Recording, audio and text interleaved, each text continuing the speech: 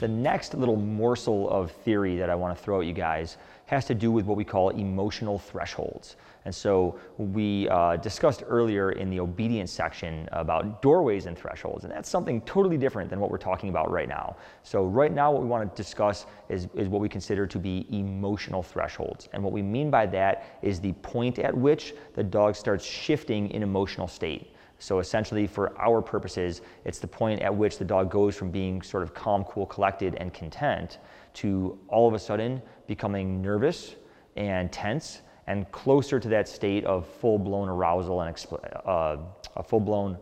and explosion. So these emotional thresholds are going to be really important to begin to recognize for a variety of reasons, not the least of which is that we always want to be working our dogs right around that threshold point or slightly below it as we're dealing with some of these reactive scenarios and dealing with some of these setups that we're going to be doing.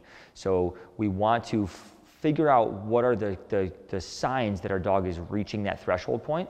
This is going to be closely tied to cutoff cues, but slightly different. And then recognize when we might need to just sort of stop any forward progression or back up a little bit, or maybe try and adjust things a little bit for next time. The reason that this is so important and the reason that it's different from cutoff cues is because we may encounter scenarios where we're, for instance, approaching another dog and our dog sees it and we can tell they're kind of cueing in, but they're not making any changes, right? They're not showing a cutoff cue, they're not getting more aroused, they're just sort of there. And that's what we mean by their threshold point. And sometimes it makes sense for us to just stop there and hang out for a moment and give our dogs a second to make a decision because they're sort of teetering on the fence. And then there's of course going to be ways that we can help them to make the right decision, and that's going to tie into our manufacturing cutoff cues concept that we're going to be playing with a little bit later on in this module. So again, the key thing here is that we want to learn to recognize our own dog's emotional thresholds, and it may vary a little bit from dog to dog what exactly it looks like.